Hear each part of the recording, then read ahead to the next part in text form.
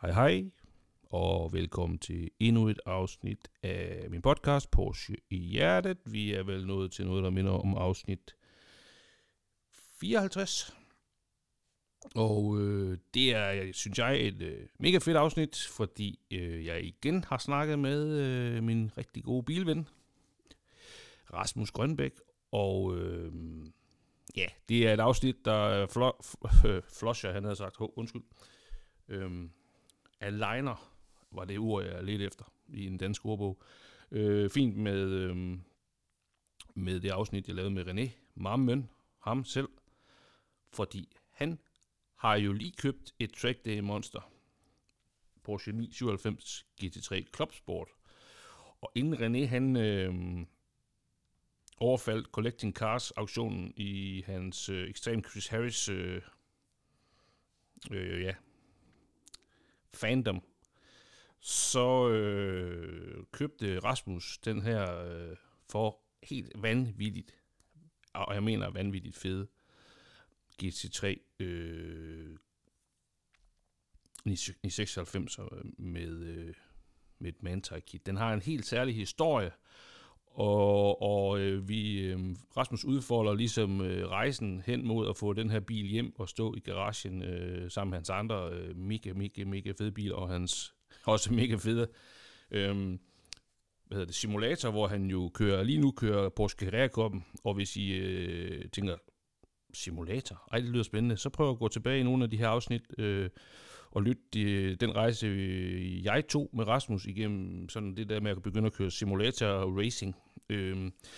Med forskellige gæster. Jakob Risgaard, Thor Kvalmand, Katrine Blæk. Det synes jeg, I skulle gøre.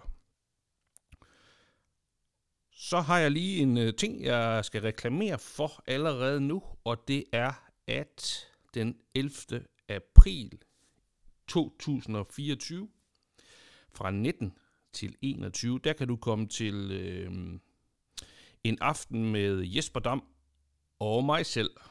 Jeg vil ikke kalde det et foredrag. Jeg ved sgu ikke helt, hvad man kalder sådan noget. Det, der har været min intention med det er at lokke Jesper til at fortælle om hans absurd fede, sorte Porsche 911 Turbo fra 1976. En af de her allerførste 3.0'ere, der blev lavet i 76 og 77, og Jesper kan fortælle passioneret om sin bil og om rejsen til at få den, og han kommer også til at fortælle om modellen og sådan lidt om dens historie, og det er jo en homologeringsbil, og han har haft den i mange år. Han lever under for den her bil. Jeg deler garage med Jesper, så jeg følger jo med på sidelinjen i, hvordan han går og passer og plejer den her, og han tager sig vanvittigt godt af den, ligesom han gør af sin kære kone og søn, og andre biler og hønsene. Og jeg lover, at det nok skal blive en god aften. Jesper snakker som vandfald, men han har faktisk kloge ting at sige, fordi han jo er en af dem, der faktisk har levet med en i 30'er, som, jeg vil ikke sige, at han har den som daily driver, men han bruger den rigtig meget, og har jo kørt Børnecancerfonden og andre ting med den her bil, også tilbage i, fra 2010, 11, 12. Og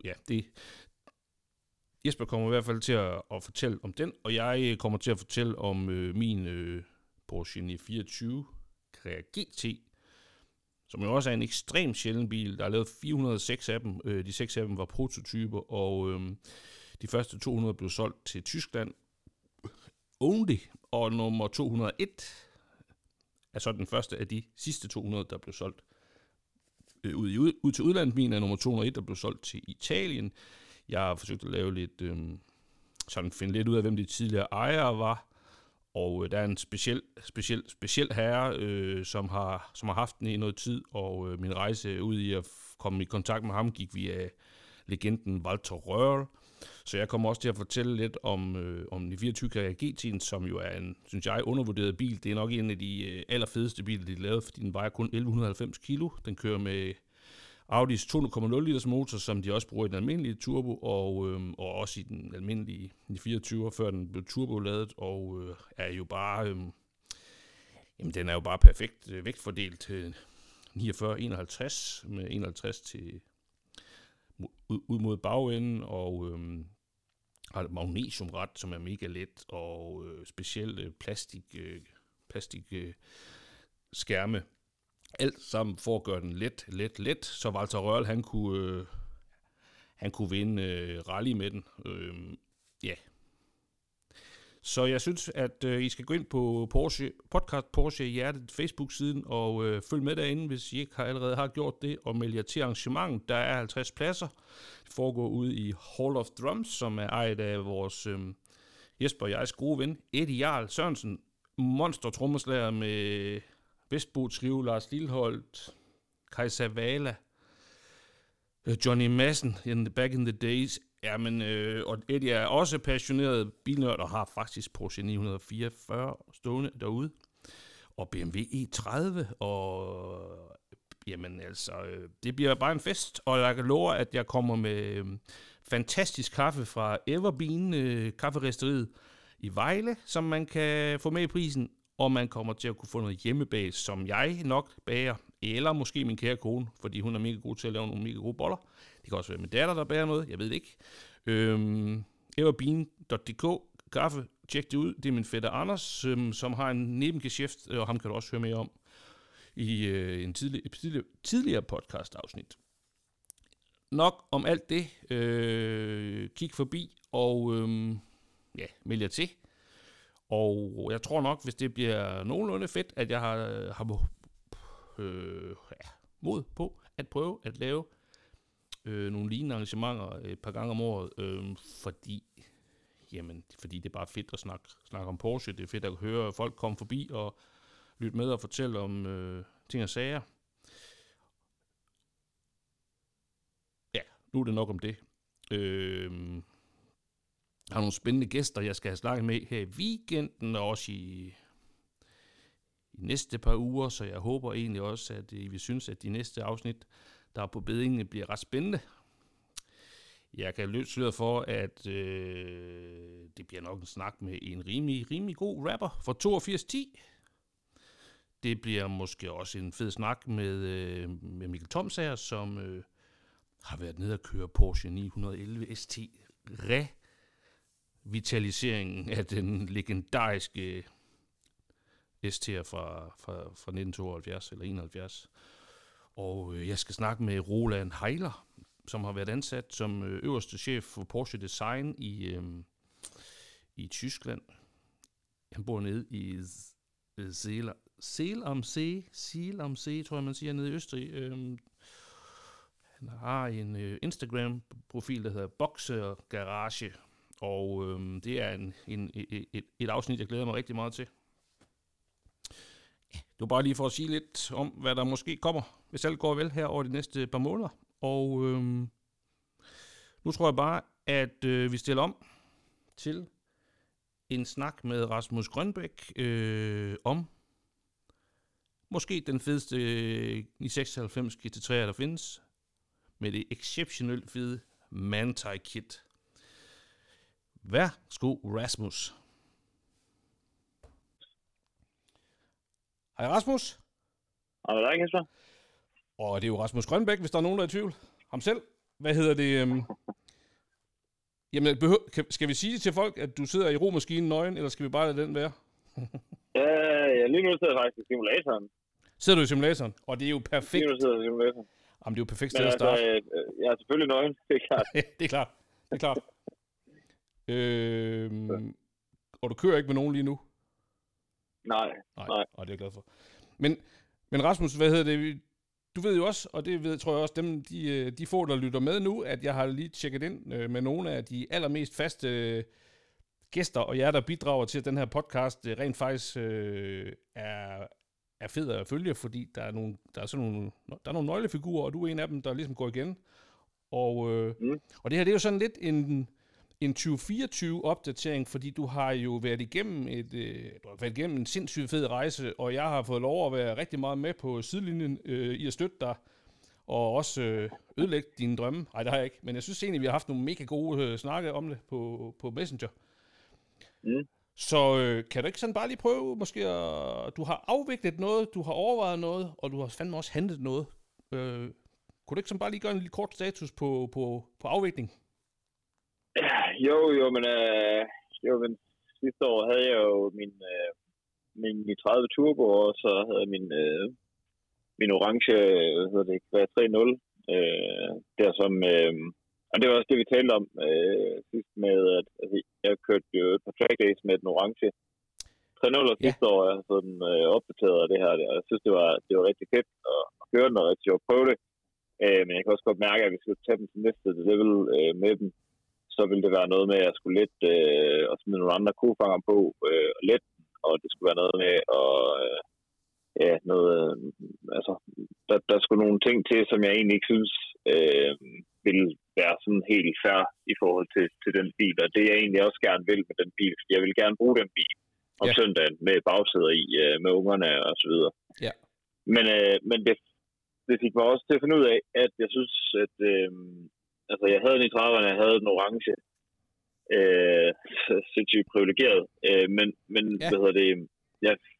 jeg fandt også ud af, at nu har jeg en garage, hvor jeg skal have den ene ud, hvis jeg skal have den anden, og jeg fandt egentlig bare ud af, at det var sådan den orange, jeg kørte mest i, og når jeg så kørte i turboen, så synes jeg, at turboen var, jeg synes, den er vildt fed, og jeg har også kørt de 12.000 kilometer i den, og jeg har haft meget ud af den, men det var sådan ligesom at, hvis man skulle se, hvad det egentlig var sådan mest manglede, så synes jeg egentlig, at det var det her med at, det her hul, som jeg egentlig havde håbet, 3.0'eren kunne gøre på track days, det var måske ikke helt det, som, jeg kunne ikke se mig selv køre en masse track i den orange der, så det var sådan det, jeg sådan, tænkte ind i det. Ja.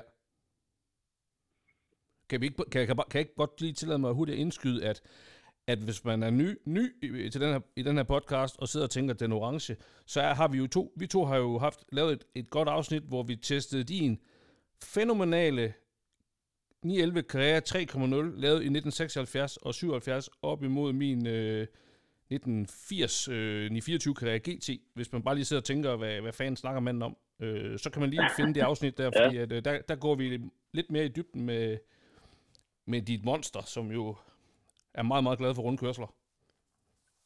Ja, men altså på landeveje, så synes jeg, at den er helt perfekt. Den kører virkelig godt. Men det er klart, at sådan en ældre bil, der er en 77, og der er jo ikke oliekøler eller noget som helst i, så efter nogle omgange skal man godt se, at temperaturen den begynder også at stige på olien og så videre. Så der var sådan lidt savn imod noget rigtigt, noget ægte racer gen. Ja. Og så faktisk helt tilbage i december 22, der kom der en 996 GT3 til salg i Speed Yellow, og jeg har en gul S2000. Jeg har altid haft en gul og orange, jeg ved ikke, jeg synes bare, det er nogle glade farver, og jeg er vild med gul. Ja.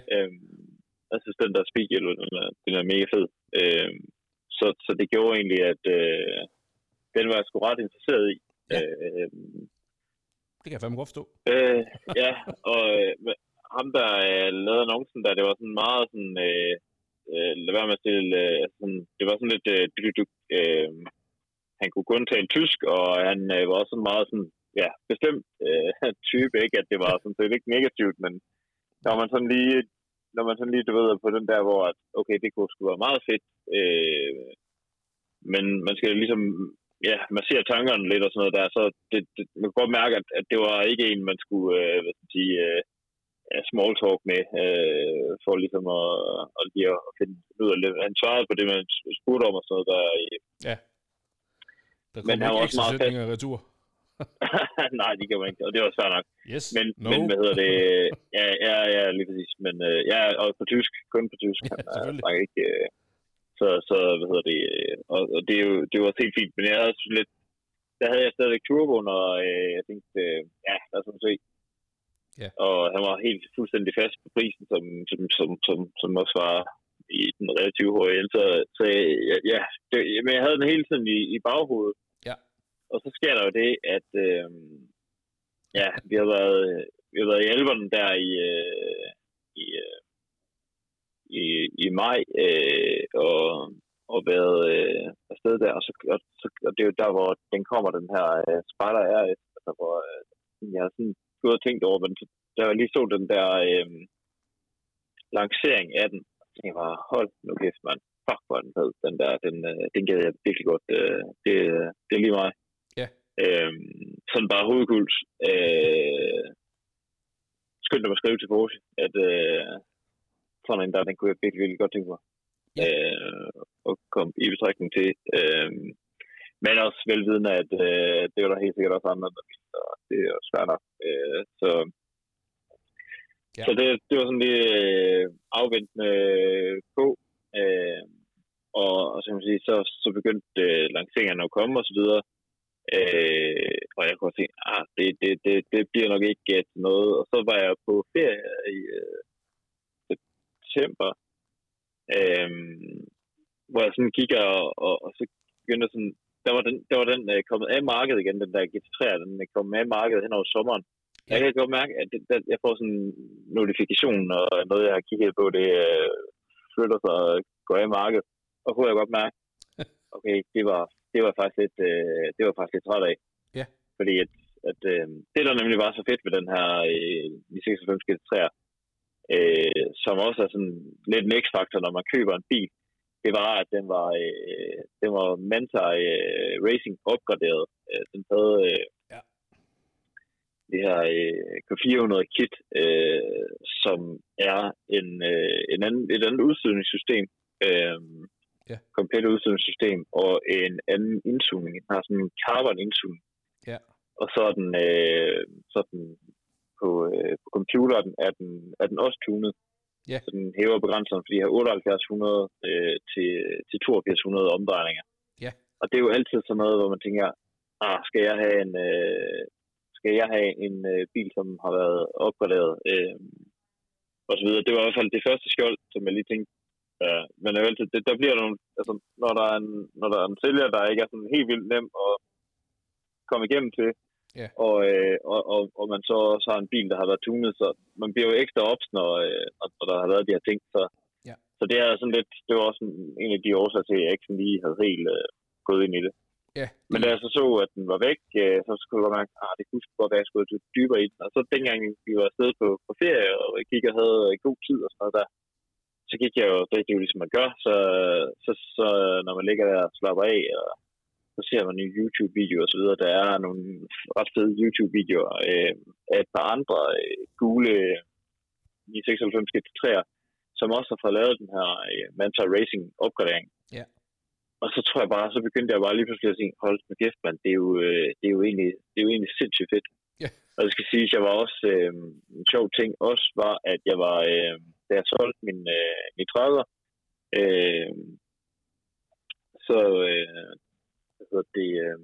så den forbindelse, så var jeg så heldig lige at prøve at komme i den glade købers forskellige RS-biler.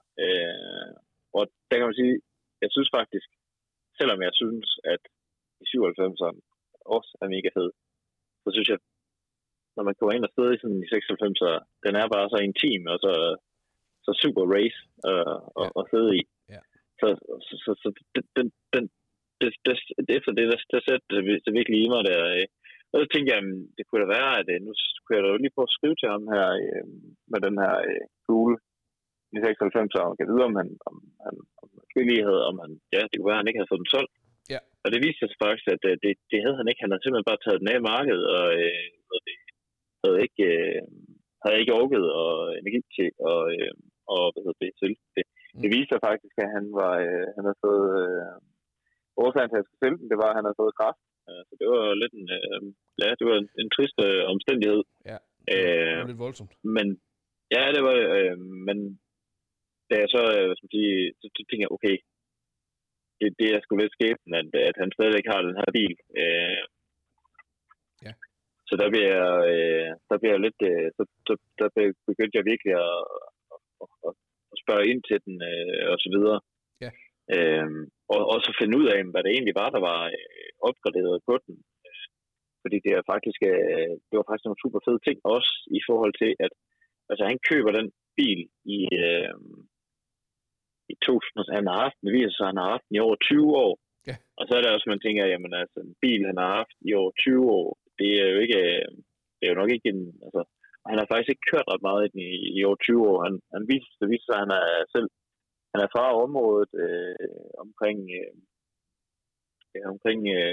Essen, som jo også er det hellige land for området, hvor Rinaldi Racing og Manthey Racing har været, og han har også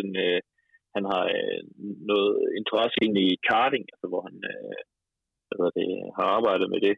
Ja. Så han er simpelthen sådan et petrolhead, sådan passioneret omkring racing. Og jeg finder ud af, at bilen har jeg faktisk næsten ikke kørt, siden den har fået opgraderet. Han kører den i 2004, og så får han opgraderet en masse ting på den ved Manthey Racing. Ja. Men siden da har den kørt sådan noget 5.000 kilometer. Så jeg finder ud af, at det er jo ikke, altså det er sådan set ikke noget med, at den har kørt en masse race. Og det han fortæller, det er det her med, at han er, han simpelthen er for nervøs, for han har en racerbil, han kører en racerbil, han har kørt noget det... Er det ikke en Renault Clio RS? Jo, lige præcis. Han har sådan en Clio Cup, han har kørt. Ja, så derfor så... ja, det er det helt sikkert. Men han er simpelthen for øm over de 96 ton i forhold til at køre race. Og det tror jeg også, at altså, det finder man også ud af, hvis man jo bedre man bliver til, altså hvis man starter med at køre track days, hvis der er rigtig mange, hvor det er sådan, de starter med at køre track days, og det er også meget fedt, lige indtil de begynder at køre rigtig race, så finder de ud af, at det de får pulsen op over, det er det her med at køre race. Og så kan jeg godt se, at hvis du sådan bliver rigtig god til det, så er det klart, at så kommer du også til at presse sådan en, altså så er det altså sjovere med en bil til et andet budget, hvor man rent faktisk kan presse den. Ja, helt klart. Så det gør den jo ikke mindre interessant i forhold til, i forhold til, at den har fået alle delene, men er ikke blevet skamkørt, og en seriøs ejer gennem 20 år, som har haft den der, og fået monteret alle de her dele. Ja. Så, og det den har, det er, at den har ud over det her motorkit, den har, så har den også undervognskittet, som er, som er KB, men er Mantheys egen. Og det, jeg synes, der er sjovt, det er jo det her, den her historie med Manthey, som jeg mener, at du også selv har haft en del af podcasten på et tidspunkt, hvor at de starter jo på det tidspunkt, altså Manthey er jo i dag ejet 51% af Porsche, og hvis du køber en GT3, jamen, så kan du hos Porsche købe et Manthey-kit til den. Ja. Men det her, det er jo den spæde start, hvor ham, der hedder Olaf Manthey, han jo sådan racer i den. CFN. Karrierekop vinder 1991 i 64'eren, så behøver man ikke sige mere. Så kan man... Ja, nej, lige præcis. Så kører man bare fucking hurtigt. Ja, det er jo det. Altså, det er jo det, der er spændende der med, at han egentlig har... at han egentlig har, selv gået i sit ansigtsved der. Det er jo lidt den der Ruf-historie. Ja, præcis. Om igen med hvad skal man sige, en entusiast, som starter helt nedefra, og så er det noget, der bare udvikler sig til at blive større end ham selv, og som stadig i dag, i dag er det jo, Manthey jo en kæmpe forretning. Ja. Så derfor så synes jeg også, at der var faktisk jo mere dykket ned i det, jo mere spændende historie var der egentlig i den her bil, fordi det viser sig også, at jeg har den her på opsætningen af undervognen, Der står der lige med Olaf Manthey, altså det er ham, der har justeret undervognen ind, og det er så lidt sjovt, fordi han fortalte ejeren, der har fortalt, at det var ikke Olaf, som monterede undervognen, og som dækkede den ind på de forskellige grader og så videre, men det var ham, der lige tog bilen og kørte en tur i den. Yes. Og så går han lige ud og stiller 2-3 stykker, og så kører han en tur igen, og så kommer han tilbage og siger, nu er den. Ja.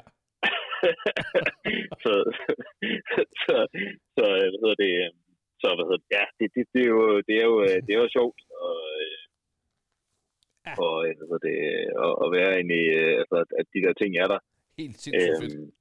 Altså. Ja, det er sgu monsterfedt. Altså, det synes jeg. Og faktisk så kender ham her via ham, der hedder Michel Rinaldi, italiener, som jo har det her, der hedder Rinaldi Racing. Ja. Han har også certificeret bilen, dengang ham ejeren havde det. Altså, de er gode venner, ejeren og Michel Rinaldi. Og i dag er han jo meget, meget langt frem på racing-scenen, Michel Rinaldi. Ja. Det er altså der er bare meget historie i bilen, som jeg synes var fantastisk, når jeg ligesom dykkede længere ned i det. Den har også, man har lavet et...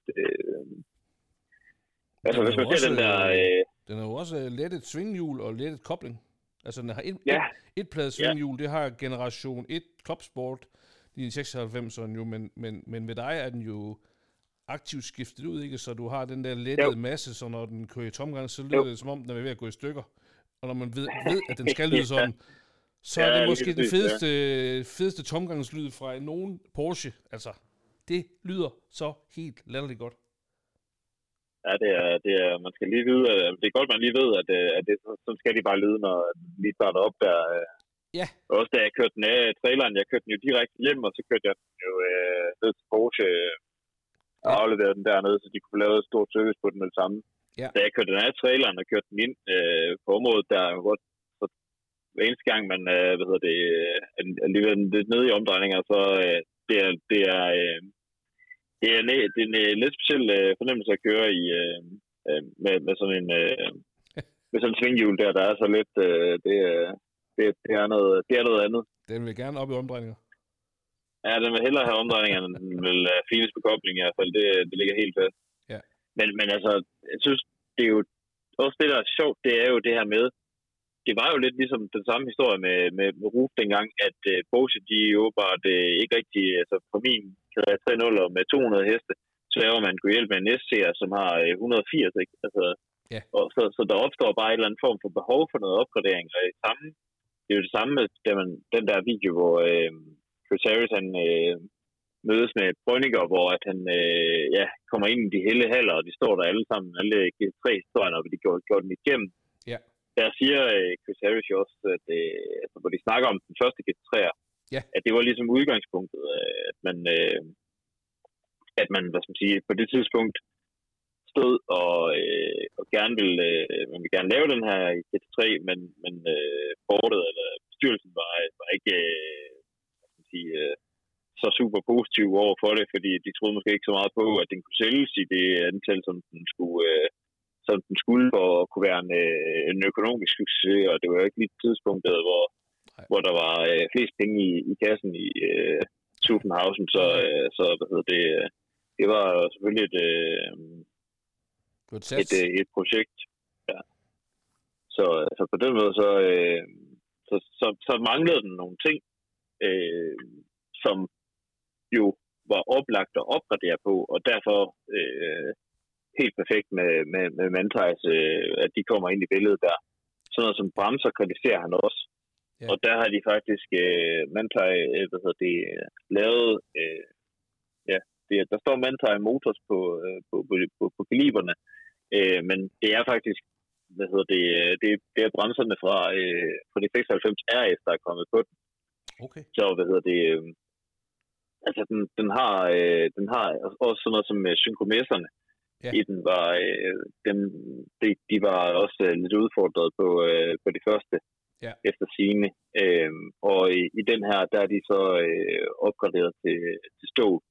Ja. Og samtidig er der så også altså Manthey, jeg har fundet det her katalog fra den gang, hvor hvor man ligesom kunne bestille de her dele fra ny af, sikkert også op igennem nuller. Men den har bare fået en af hver af de der sjove stumper fra Manthey der. Det synes jeg,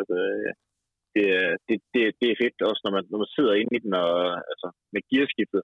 Der er sådan en kabel i det, som der bare mega direkte i gearskiftet. Også Manthey har lavet sådan en short shift, som den også har i. Ja. Den her sportskobling og stålsynkromesserne. Ja. Og ved du egentlig, bare lige et sidespørgsmål, og det er bare nødt til at lige spørge om, fordi hvad havde den af synkromesser originalt? Altså, var det ikke også stål, eller hvad? Ved du det? Det ved jeg faktisk ikke, hvad det har været. Altså, hvorfor? Fordi det er klart, at man tænker jo, hvad er det ellers, hvis ikke det er stål?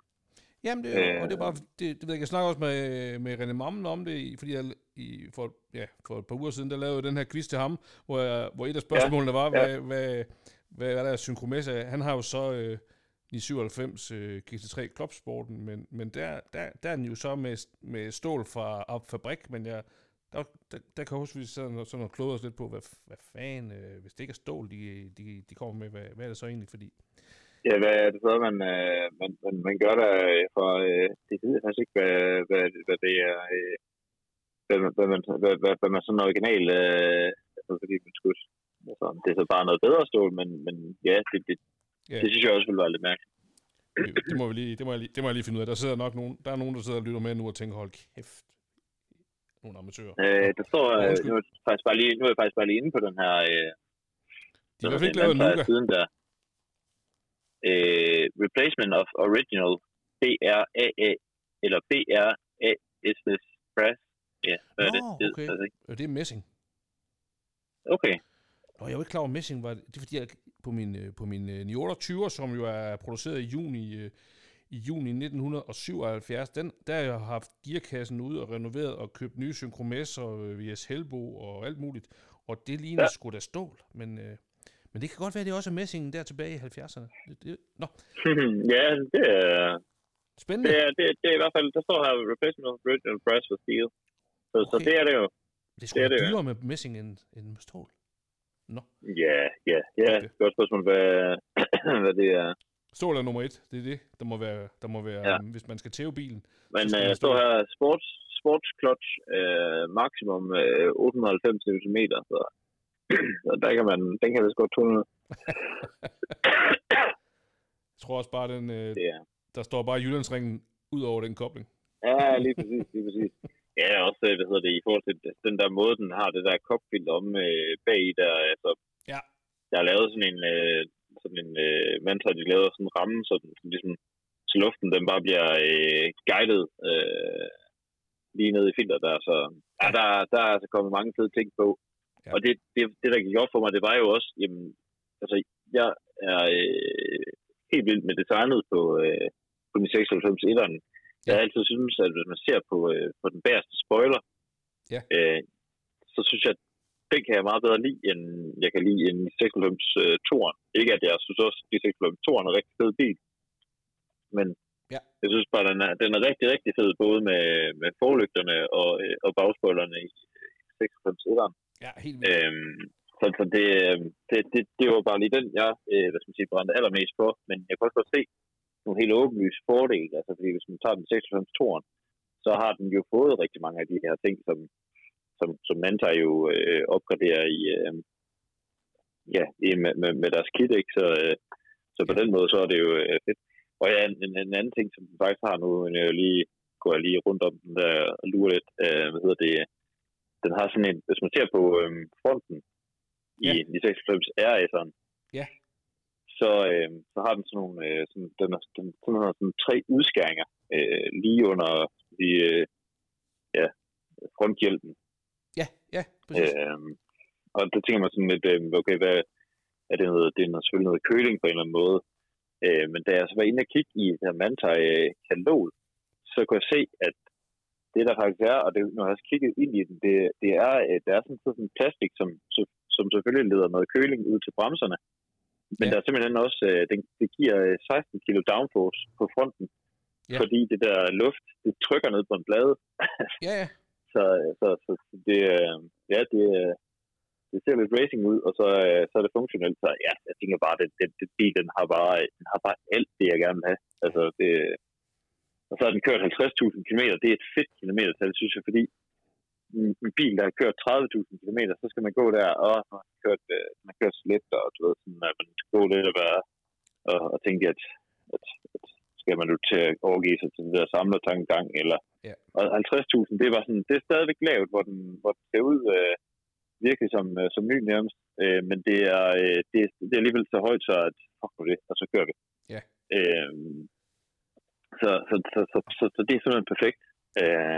Og den har også, altså sådan, man kan se, den har lidt stenflag og sådan noget for fronten, men ellers står fuldstændig original lagt, og står rigtig, rigtig flot i lakken. Altså, så det er sådan, det er lige sådan, hvor man tænker, jamen får den nogle flere stenflag, ja, så er det sådan det er. Men den er stadigvæk super, super flot. Så, og så har den også den har bur, gult,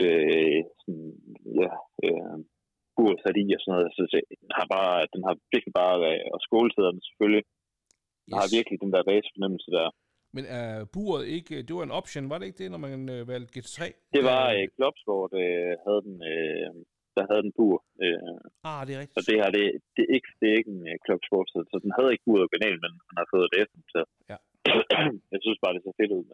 Og jeg tænker også, at på alle måder, så er det fedt, hvis man ender på sløjfen på et tidspunkt, at der er noget sikkerhed i den også. Ja, helt klart. Så, altså, også jo mere man bare tænker over det, jo mere er det jo bare, altså hvis man begynder, altså når jeg kigger på de der upgrade-dele der, hvad det egentlig koster, altså så kan man altså dybt hurtigt til rigtig mange penge der, hvis man selv skal begynde at opgradere, og når det jeg har købt dem til, det er fordi jeg gerne vil ud og køre noget bane, så er det jo vanvittigt fedt at få det med. Helt sindssygt fedt. Altså ja, det er sgu fedt. Jeg hedder det, der havde nede ved Porsche der, så man kan få sådan et delete kit, sådan den har sådan en CD-afspiller, noget en enhed, du ved, under, eller hvor du kan opbevare CD'er i.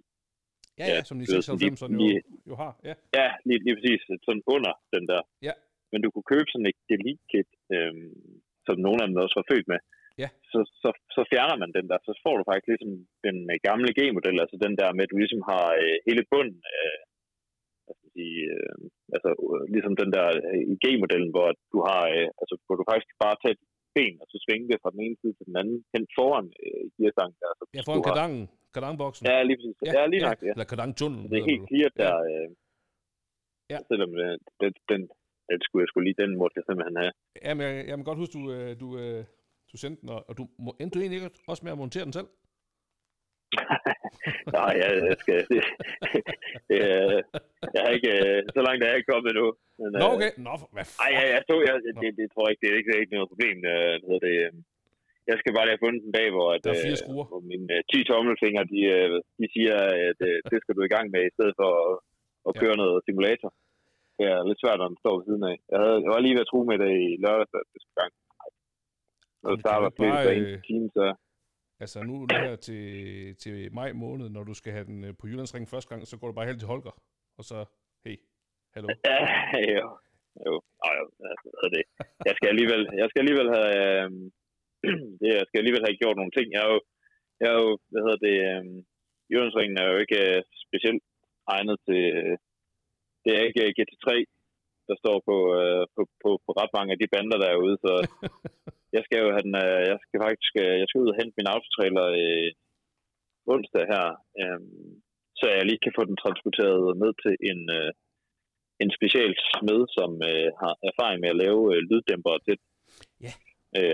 Så jeg kan få mig sådan en hæslig bagkotte, som kan sørge for, at jeg larmer 95 dB i stedet for 100, eller hvad den nu snærer nu.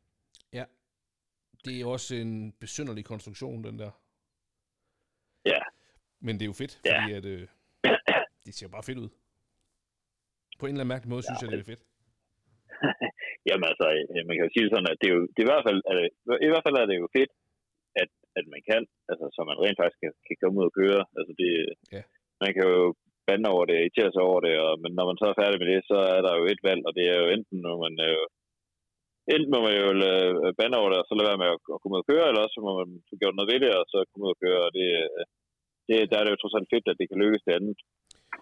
Jamen, jeg synes også, lidt i forlængelse af de snakke, vi har haft, også, jeg tror, vi har vendt det her på podcasten, men i hvert fald rigtig meget frem og tilbage over nærmest det sidste år. Det er jo det der med, at du er, altså, du er en travl familiefar, du har et arbejde, du skal passe, ikke også? Og så det der med at have en så fed bil, der er så, altså den er, jeg ved ikke, i min bog kan man næsten ikke få noget, der er mere egnet til lige præcis det at køre track day, og så bare kunne køre den i din trailer, og så faktisk have den klar til Jyllandsringen, og du bor jo en halv time væk, ikke? Så du vil jo fandme du rent faktisk kunne få brugt den her bil på den måde, du har drømt om og snakket om i rigtig lang tid. Det er jo det, der er så genialt, at den bare står klar til det. Nu skal jeg jo lige have fundet, det har været en større opgave at finde ud af, fordi at i 96 etteren var født med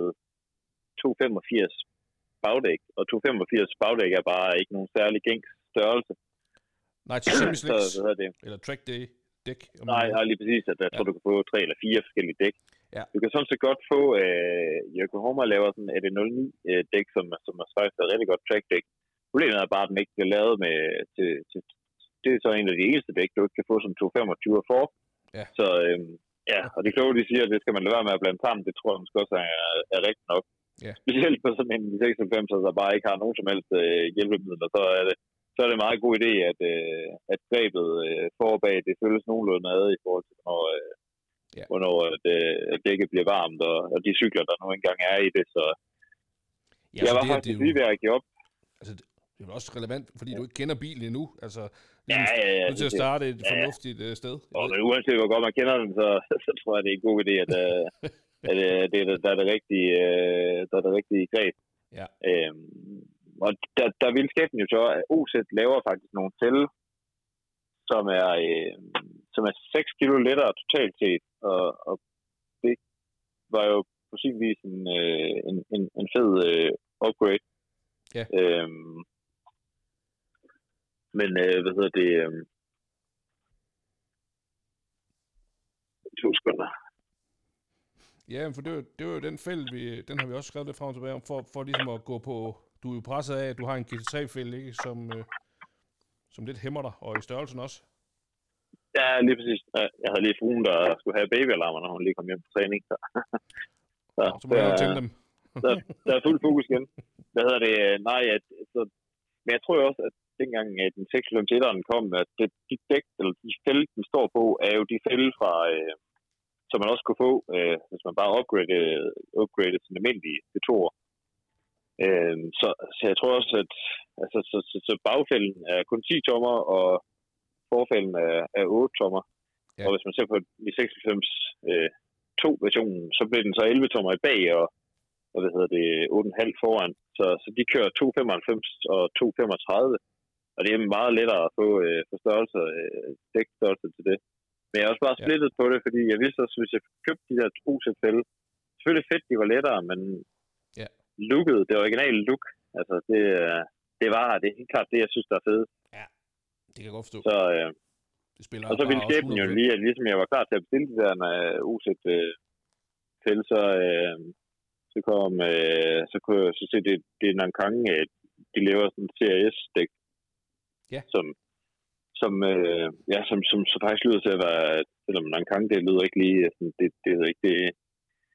det klinger ikke fuldstændig perfekt, men det er jo også bare fordi, at man ikke har sat sig nok ind i det, fordi jeg tror egentlig nok, at de laver nogle rigtig gode dæk. Altså jeg kan sige, at jeg har kørt på Nankang sommerdæk flere gange over de sidste 12-15 år, og det er jo fordi, jeg er typen, der der går efter de billigste dæk på Dæk Online, som ser fornuftigt ud, og dem har man jo, jeg kan ikke huske, hvad model det er, men sådan noget med 1.800 kroner for et sæt standard vinterdæk, nej, sommerdæk, du ved, i omegnen af 195, 65, 18 eller sådan noget. Dem har jeg sgu kørt mange kilometer på. Jeg kan simpelthen ikke mærke forskel på det, og så Michelin Energy eller et eller andet, som vi på et tidspunkt nej, det er klart, det er klart, at sådan, som siger, men det kommer selvfølgelig også lige an på, hvor meget man, men ja, der er ikke nogen tvivl om, at de er helt etableret, og det er, jeg kunne også se, at Lotus Pop skulle køre på dem i år og sådan noget der, så det er der ingen tvivl om, at der er smidt noget kærlighed og sådan nogle penge,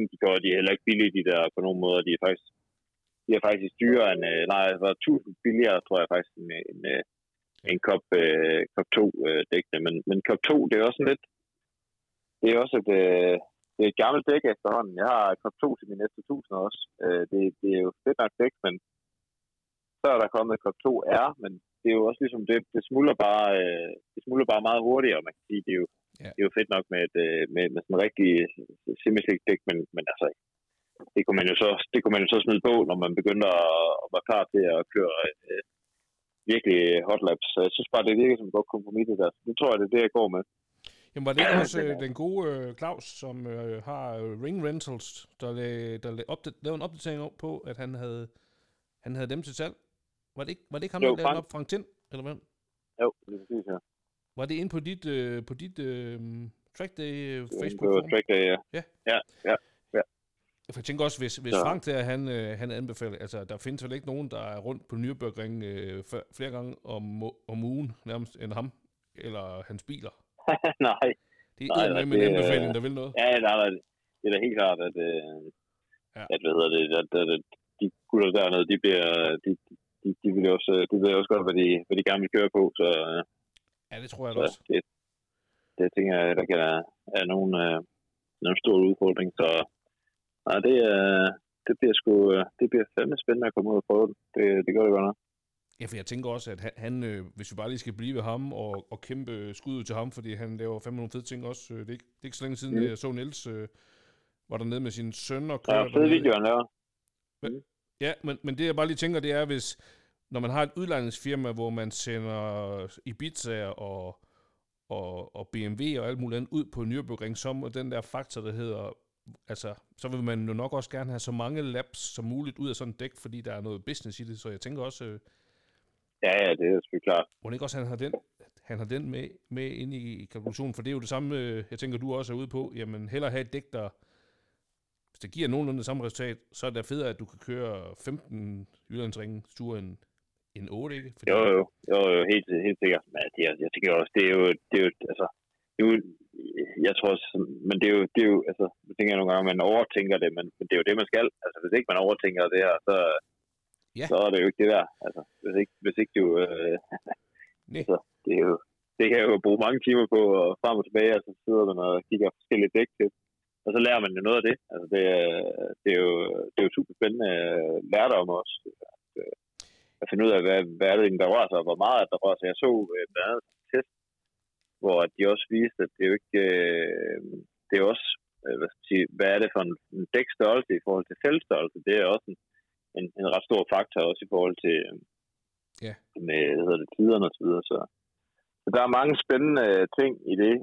Og så via min simulator Jørgen der, så er det er jo en rigtig dygtig simulator-gut, der hedder Brian her fra Silkeborg, som jeg også har med ned og hente GT3'eren, som han er bare crazy dygtig til at køre simulator, men var så også på ringen her i efteråret, og kan virkelig omsætte det også. Altså det er klart, det giver blod på tanden, det der med og hvad man siger, og så have en, der ligesom kan give nogle input, så nu kommer han med ud og sidde i bilen næste år her, så jeg kan få lært faget fra bunden af. Men det er lidt noget andet at køre med 400 heste, end det er at køre i S2000 og en T-gang, tror jeg. Lige umiddelbart i hvert fald. Ja, men altså, og det er vel i øvrigt uden at på nogen måde sige noget ondt om de 2 biler, fordi det er jo da fænomenale biler til formål. Ja, jamen, helt sikkert. Det er det. Ja, helt sikkert. Det er klart, at der er jo bare, der er bare noget mere power bag. Vi var faktisk lige ved, og der er jo sådan et, også dem, der nu sidder og tænker, hvad den her vinter, den er snart ved at slutte, og opdager, at det begynder at blive lys og så videre. Det er jo noget, der hedder Porsche Days på Spa i Belgien. Ja. I midten af april. Ja. Og vi var faktisk ret langt med det i forhold til, at det er sådan 2 dage dernede, hvor man også skal køre bane, og hvor man også, altså hvor der jo, der kommer en 600-800 biler sidste år, fede forskellige Porsche, så der er masser at se på os. Ja.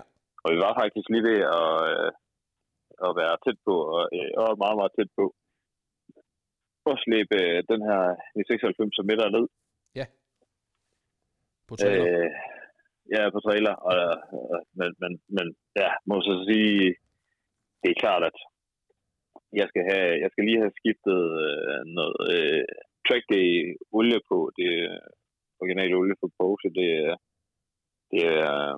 Det siger, at de kloge er lige tyndt nok track day, så jeg må have opgraderet olien på den, og jeg skal også have skiftet dækkene. Jeg skal også lige have styr på det her med, når jeg får de nye dæk på, kan de så også være der. Jeg har prøvet at komme til track day med en ny undervogn, hvor den bare gik på, og så har man taget sig op til det i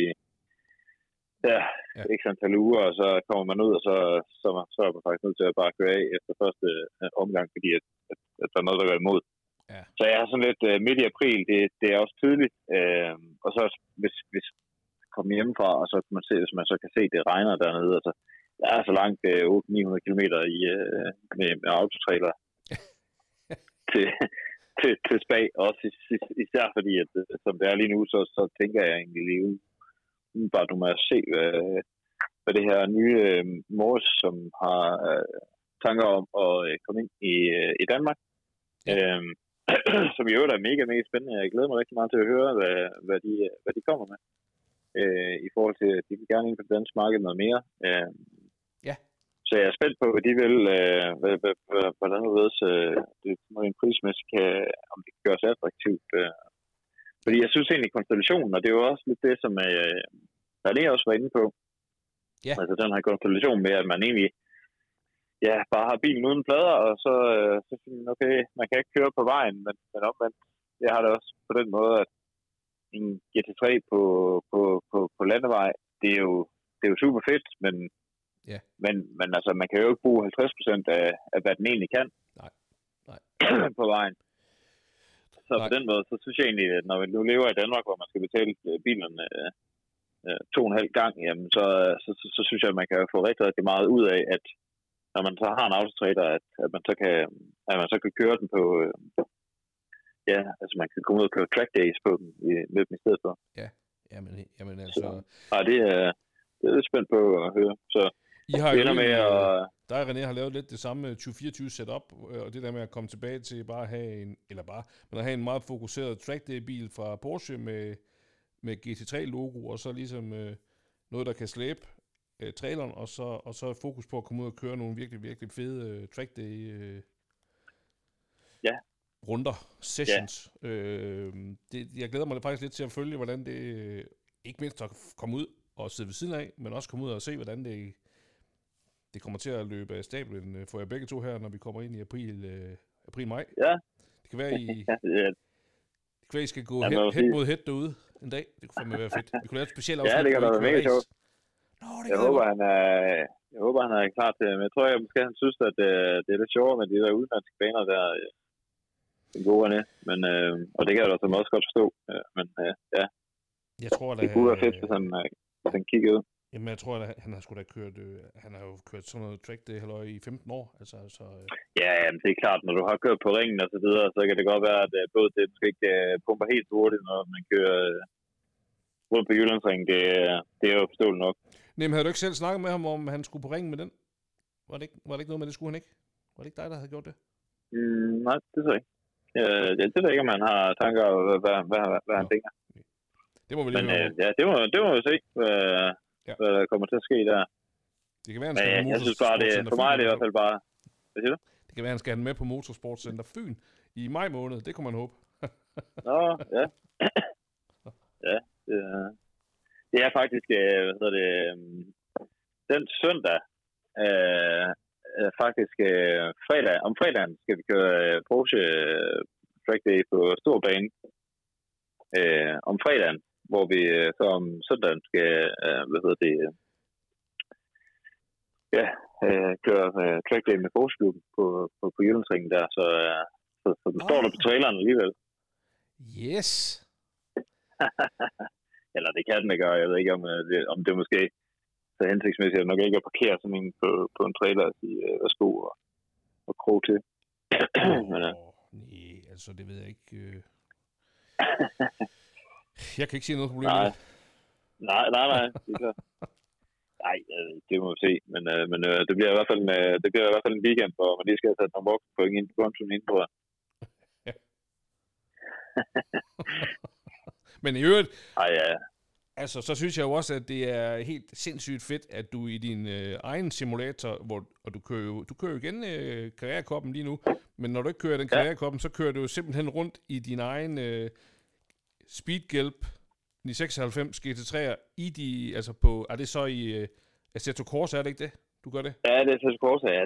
Det er faktisk, det er helt genialt. Jeg har fået købt mig, manuel gear, og så har jeg fået købt mig et Porsche Corporate til simulatoren der. Altså, det er jo mega fedt. Så man kan sætte Cop 2 dæk på. Sådan faktisk, og jeg har også fået Jyllandsringen, så ja, det er så god underholdning at sidde og køre. Men det er jo det er lidt sjovt, det der med, det er ligesom det der med track days i forhold til at køre løb. Altså, jeg må indrømme, at det brænder virkelig det der med at køre løb med andre. Kører vi det her, det er sådan en kop, hvor man så kører 13 uger, så kører forskellige baner. Ja. I den her uge kører vi Road America. Ja. Altså det der med at komme ud og køre mod nogle andre, det er tilføjet bare et element. Men det er klart, at jeg tror også, at det værste, der kan ske der, det er, at man må trykke escape. Det koster ikke 500.000, hvis man, eller 1 million, hvis man kører galt. Det har nok også noget at sige. Ja, men det er jo faktisk mega interessant, fordi de der 2 simulator-afsnit, vi lavede med dig som hovedperson, men hvor vi også havde Jakob Risgaard, og så ikke mindst Thor Kvalmanden over der snakker vi jo netop også om det der med Thor, der kører, eller underviser rundt omkring ved Porsche-arrangementer, eller jeg tror også, det var Ferrari-arrangementer på baner rundt omkring i Europa, hvor han så, lige kører de der baner i en simulator, og Anders Richter lavede et rigtig fint afsnit med ham da han var vært på Formula TV, hvor de var inde og demonstrere den der simulator, og det er jo lidt det samme, du har gjort muligt nu, ikke? At du kan køre i din egen bil med, altså komme så tæt på den ægte vare i en simulator, og så faktisk træne, øve dig helt vildt, og så tage direkte ud og køre i den bil, og så mærke, og du kan også mærke, hvor tæt de er på hinanden, altså hvor tæt simulatoren egentlig kommer på din egen bil. Det synes jeg også er lidt spændende. Ja, der er ingen tvivl om, at det er virkelig gavn, altså, at jeg overhovedet havde mindste overvejelse om at gå direkte på spag. Det havde jeg jo på ingen måde turt, hvis ikke jeg kunne køre spag rigtig, rigtig mange gange i de 96'erne. Altså, man har jo, det er klart, at det er jo ikke sikkert, at det er fuldstændig direkte kan jo oversættes, men man har i hvert fald en helt anden fornemmelse af banen, og også, gearingen passer jo også, så man ved også lige, hvad for nogle sving skal være, hvad for et gear, noget der er inde. Ja. Så på den måde, så er der i hvert fald, altså det er i hvert fald, det er selvfølgelig ikke komplet på nogen måder, men det er der ingen tvivl om, at det giver en meget bedre forberedelse, og når alt kommer til alt, så kan man jo sige, det eneste, det handler om, det er jo egentlig bare at have det sjovt, så jeg synes jo, det er super sjovt at køre simulatoren også, så altså, når man tænker på, hvor meget man egentlig tænker biler, relativt til hvor få timer man egentlig sidder bag det rigtige ret, fordi der er alle mulige andre ting i livet, som man nogle gange skal tage sig af. Ja, Det der racerkører, det der citat der med, at racing is life og alt andet, det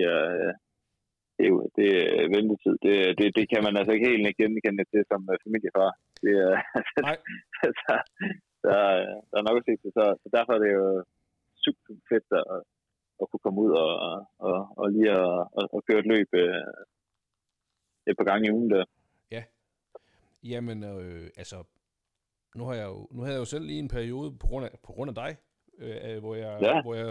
hvor jeg jo fik kørt rigtig meget simulator herhjemme, og nu var jeg så dum at investere i en computer med så meget processorkraft og så godt grafikkort, at min kære datter, hun spiller også ret meget computer faktisk, og der er sådan nogle af de spil, hun spiller, hvor grafikken egentlig er ret voldsom, eller ret vild, og han har brug for noget processorkraft, så hun har jo simpelthen overtaget den computer, men jeg synes eddermame, det tog lang tid for mig at finde ud af at kunne Nürburgring, bare i hvert fald den første tredjedel, og jeg kommer aldrig til at lære den. Altså, jeg synes jo bare, jamen hvis man tager sig for, jeg tror også, vi har snakket om det der for et par år siden, ikke? At hvis man nu øver den måske, lad os bare sige, man kører 15 eller 30 laps om ugen i simulator, så kommer man jo til på et tidspunkt, og kunne den så godt, at du kan sidde med næsten og sige, okay, nu ved jeg, lige om lidt, så skal jeg til venstre og til højre, og så skal jeg til højre og venstre. Ja. Altså det er jo det, du kan med de baner der også nu, ikke? Altså, nu ved jeg godt, du kender Jyllandsringen rigtig, rigtig godt. Du har kørt der i mange år, men det må alligevel betyde noget for din hukommelse, at du kan sidde og ligesom at optimere helt vildt derhjemme, og så inden du tager bilen derud. Fordi så starter du bare et andet sted. Ja, det er ikke tvivl om, specielt sådan noget som Nürburgring er jo en bane, hvor der skal man jo virkelig have kørt mange gange for at kunne huske, hvordan er de forskellige sving der. Altså, det er jo også noget af det, som nu en anden som også er her fra Silkeborg, som lige har startet med simulator. Han startede med simulator, og han er også en racer interesseret, og så var han også med på Nürburgring-turen der, så var han med ud at køre med ham, vores fælles kammerat Brian der, som er voldsomt dygtig til simulator. Ja. Hvor han så er med at køre, og lige med det samme, altså, som fra aldrig nogensinde har kørt på ringen, så kører han bare virkelig kontrolleret og klippe stabilt videre, og det sagde han, at han var med at sidde ved siden af, og så tænkte jeg, okay, det er altså voldsomt, at du på den måde kan omsætte det, altså. Ja. Så der gik han også hjem og købte en simulator, og så har vi haft meget sjov ud af det siden. Ja. Men altså, jeg tror der skal nok også noget talent til sådan forståelse for det og så videre, men det ændrer jo ikke på, at der er i hvert fald noget sjov i det. Så konstellationen for 2024, den er klar. Det er simulator nu her indtil hver det byder den orange at komme ud, og så skal der bare fokus på den gule, den skal ud og drøne noget på banen. Yes. Det æder med mig også et meget, meget fint 2024-program, vil jeg sige. Ja, det er det. Og så har vi jo faktisk, vi skal jo til starten af april, har vi besluttet at tage en tur på roadtrip i Italien. Yes. Det bliver spændende. Det bliver så bare med flyver, og så skal vi have prøvet den her Mazda MX-5 og se, hvad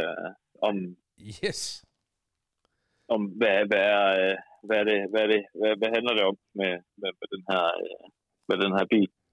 Jeg synes, det er fedt, at du gør det alene, fordi det kan muligvis lukke munden på en tidligere gæst, der hedder Kenny, som jeg har fortalt og skrevet med, at jeg vitterligt gerne vil have en MX-5'er, bare til og jeg har også snakket om det ude i vores garage med Torben. Han vil også rigtig, det hedder Torben, som jeg deler garage med, det er sådan set hans garage, vi er i.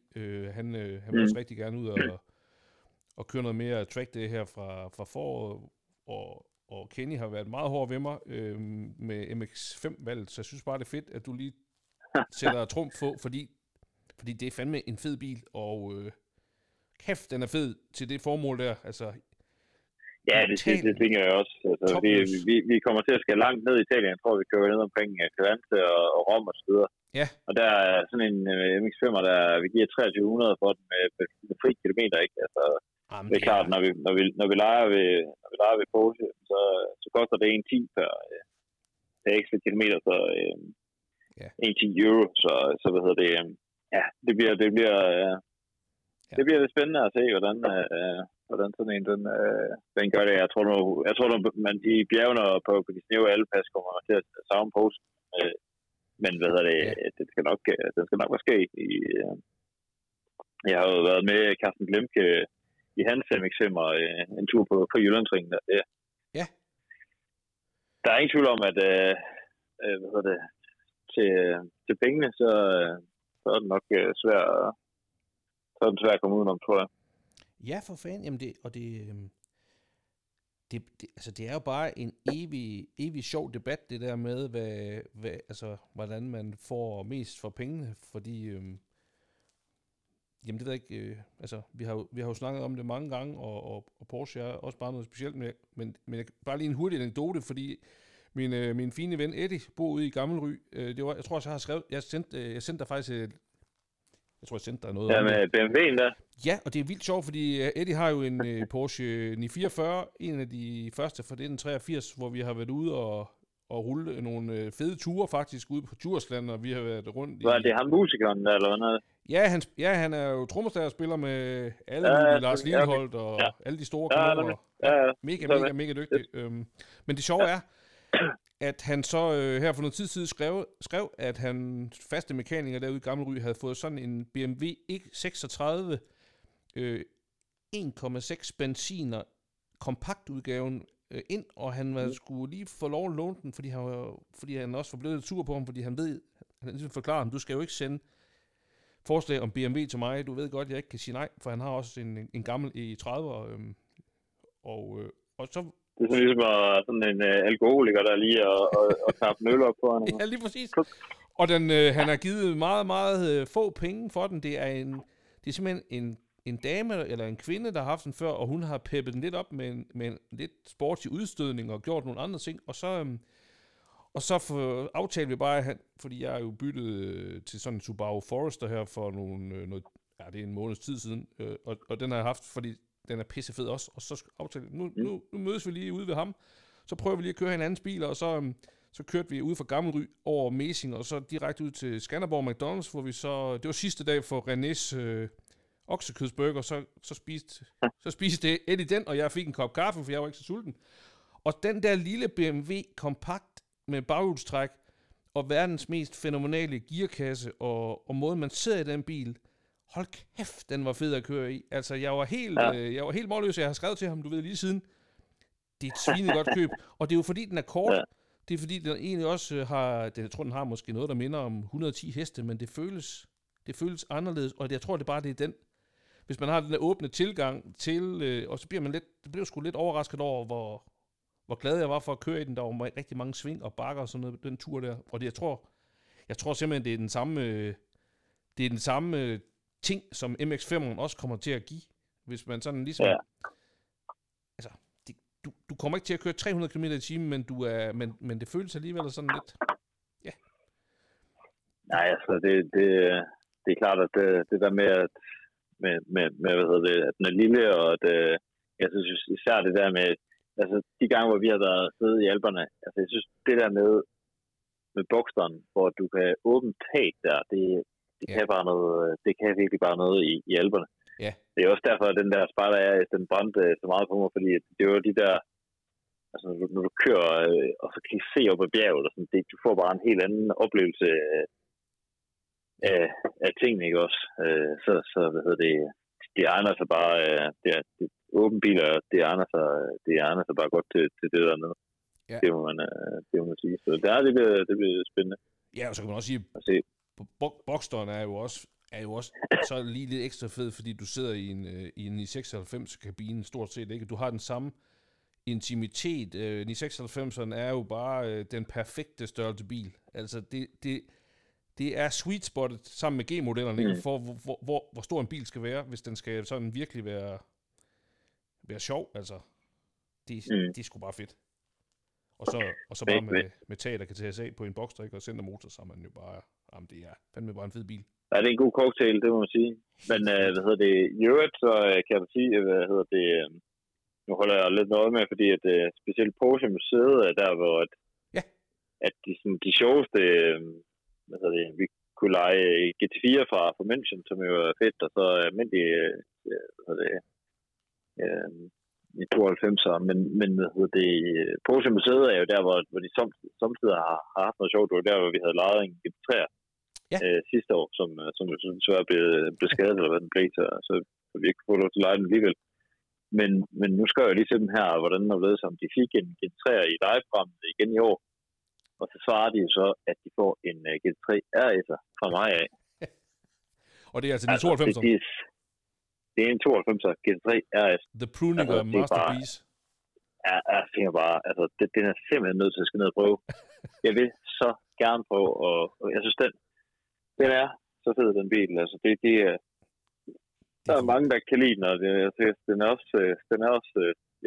også stor og så videre, men kæft, hvor jeg synes, den er... Er der mange, der ikke kan lide da vi var... Ja, det er den, altså, for det bliver for meget, sådan noget med store vinger og alle de der ting der, men jeg tror bare også, hvis man ser den i virkeligheden, så tror jeg bare, man... den er virkelig et bæst. Altså, da vi var afsted i maj måned, der var de første, de kommet dernede, hvor det der med, hvor man står og kigger ind på forhjulet, hvor man bare sådan kan se det halve af forhjulet, fordi der er bare hul bagved der. Ja. Altså, det ser bare sådan helt sindssygt ud, og den der spoiler der bare er... den er simpelthen nødt til at skal ned og have lejet en weekend i, og så komme ud og køre. Og så kunne jeg jo se, at de havde fået turboen, de 92 turbo, har de fået den har de i coupé nu, men de har også fået den i cabriolet. Ja. Så det kan jeg heller ikke, det kan jeg kun anbefale og komme afsted ned og prøve sådan en. Den er altså også fantastisk fed. Ja, der var du eddermame også begejstret for. Ja, det var, men jeg kunne virkelig, altså i cabriolet, det kunne jeg godt, det kunne jeg virkelig godt prøve, det må prøve. Ja, sådan og en både har det åbent tag og... Ja, nu bliver det så nok ikke forårstur, når vi skal afsted til Italien der, men på et senere tidspunkt. Ja, men hvordan er det nu? 992 Turbo og Turbo S, kommer de ind med en højere pris end GT3 RS'eren? Altså, det gør de da ikke, vel? Nej, altså man kan jo sige, det der er ved det er jo, at... Altså, hvis du køber dem fra fabrikken og har fået et slot, lov til at købe... Ja. Hvad fanden giver man så for en RS'er? Jamen, giver du ikke starter den med 230, tror jeg måske. 230.000 euro for en GT3, altså mener jeg. Men altså, ja, du kan jo købe den, så det er klart, at det er... Nej, men det jeg bare spekulerer på, det er jo, når Porsche Museet, eller hvad skal man sige, afdelingen dernede, lejer bilen ud, så skal de jo selvfølgelig forsikre dens værdi i euro, og så ved jeg ikke, så er der jo i virkeligheden også en overhead på, hvad den egentlig er, markedsværdien er. Jeg ved ikke, om de forsikrer den, men så jeg tænker bare, om ikke den lander på en ydelse, der ligger, eller du ved, en leje er i omregnen af, hvad du gav for turboen, altså... Nå, på den måde. Ja, det tror jeg måske, det er jeg vil næsten tro, de tager en premium for RS'en, men altså, de tager selvfølgelig også en premium for turboen. Så det bliver nok noget i den stil, det er også lidt spændt på at se, hvad der lige også fordi, det er klart, at altså, de må virkelig når der kommer sådan en eller anden ind ad døren der, som skal bede om nøglerne til den GT3 RS, og han kommer direkte ud af toget, og han stadigvæk har hjelm på. Så var det. Altså, the stick, the real stick. Fedt bare sidde fuld af racerdragt og hjelm fra direkte op for Aarhus Hovedbanegård.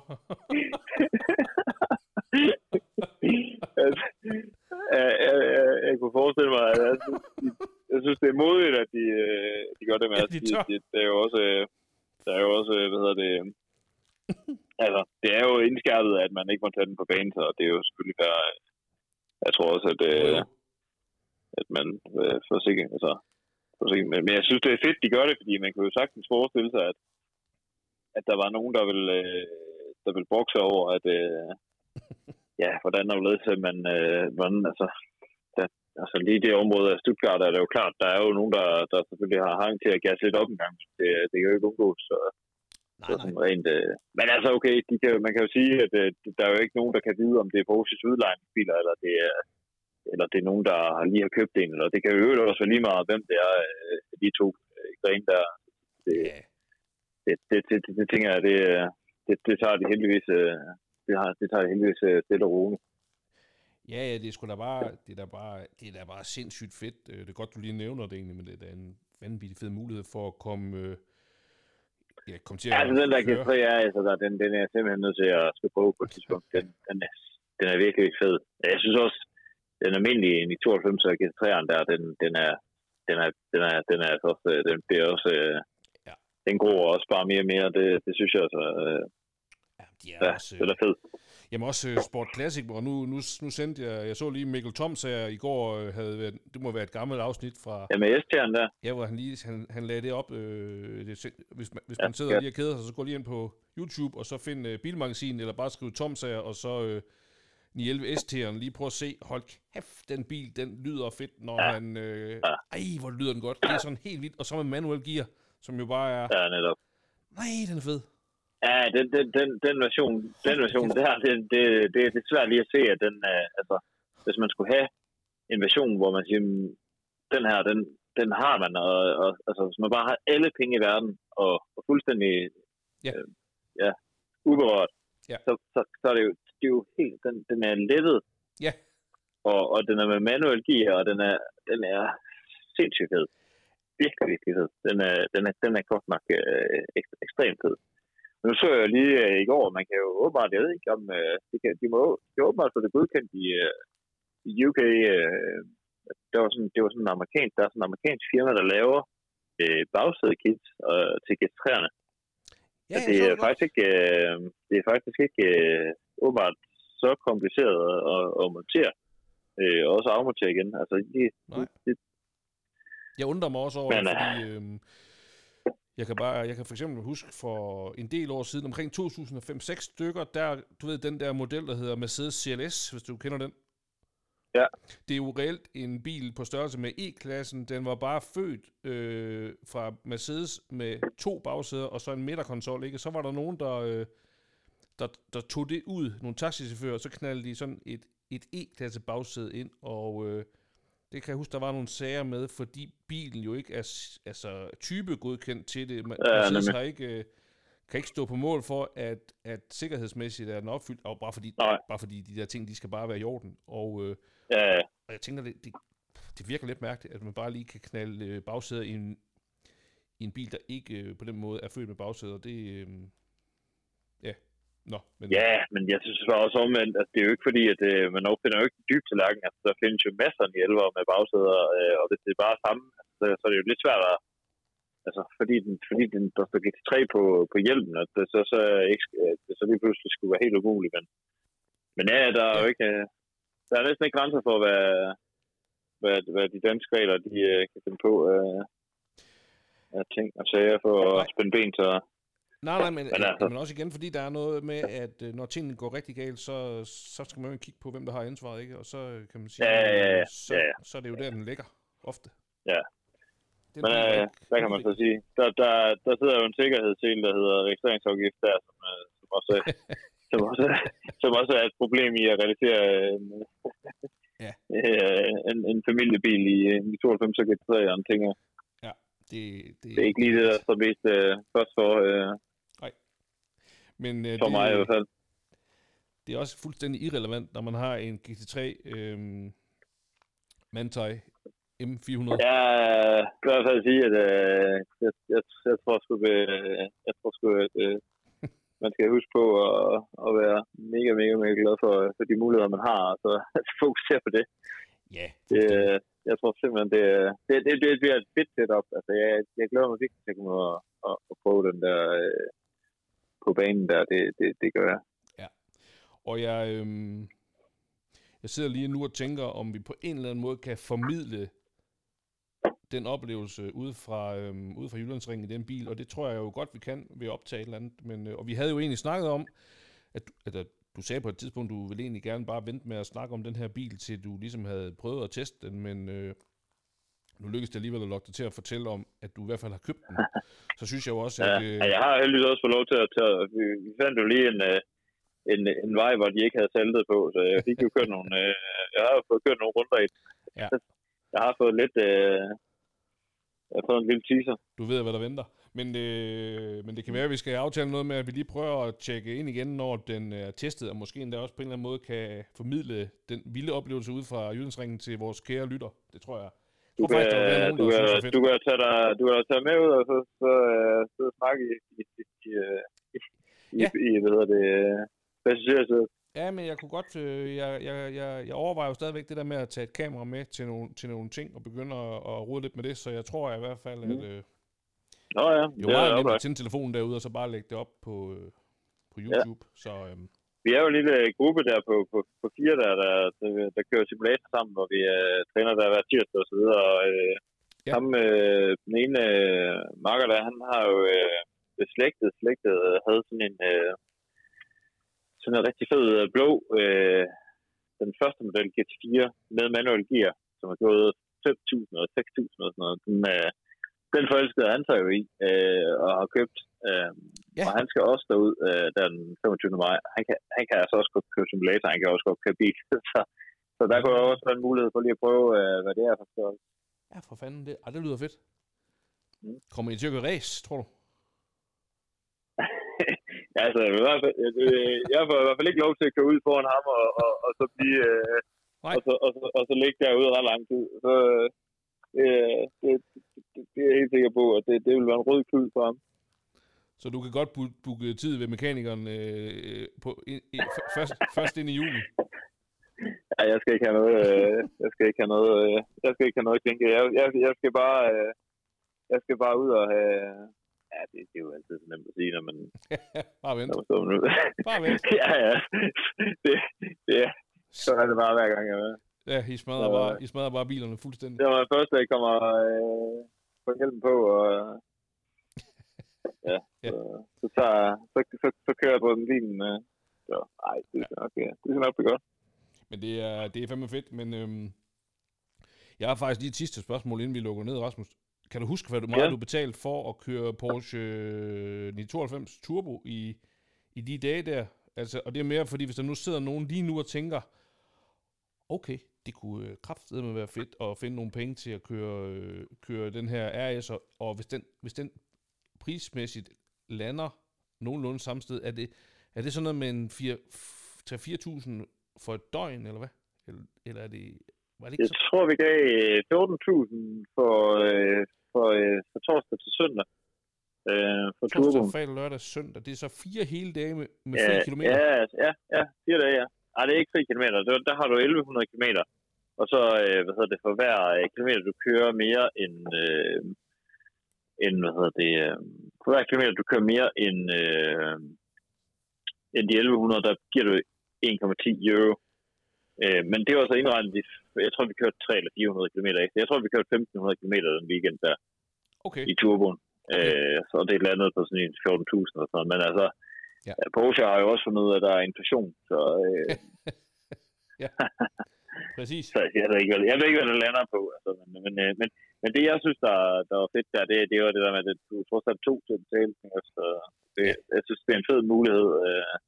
Også for dem, som overvejer, skal man have sådan en bil, eller skal man ikke have sådan en bil, så det er bare noget andet, når man lige får lov til at prøve den i det miljø der, altså, hvor man virkelig kan prøve, altså det er bare en rejse marker sådan en der, altså det og jeg synes, altså det der med, der er meget teknik og sådan noget der i nogle biler, og det kan man også, det kan man mene om, hvad man vil, men jeg vil sige, bare det, jeg har kørt i den 96 nu, altså hvor den står jo meget aggressivt med kamper, og der er jo 0 indstillinger. Altså, og hvor gerne jeg endelig vil sige, at det synes jeg overhovedet ikke vil være noget problem at hamre til alberne i det kunne jeg så også godt affinde mig med. Men jeg tror ikke, at min bedre halvdel ville synes, det var fedt at køre i den til Alperne, og så køre rundt dernede. Nej. Men det der, hvor du bare har knappen, altså hvor du bare kan komme forward, og så afsted. Ja. Altså det var jo, altså vi kørte fra i turboen, der skulle selvfølgelig testes med 300, på motorvejen. Der var god plads, en stor trebanet motorvej mellem München og Stuttgart der, så skulle vi lige prøve at se at strække de ud der, ikke? Den ligger bare klippestabil. Det er jo virkelig en altså virkelig en GT-bil, hvor der bare du kommer fra A til B i en velvillig fart, men samtidig så, når du så kommer til Alperne, når du lige får kørt den i sport der, så har du også bare en racerbil, altså. Ja. Så der synes jeg, at det spænder meget, meget bredt i forhold til, hvad de kan. Ja. Ja, men jeg kan godt huske, vi snakkede om, at den er bare... Jamen, du var jo reelt dybt imponeret. Og det er jo også det, Porsches turbomodeller, de kan, ikke? Altså, det er bare evigt fascinerende. Ja, det er det. Og den er bare hurtig, sådan en der.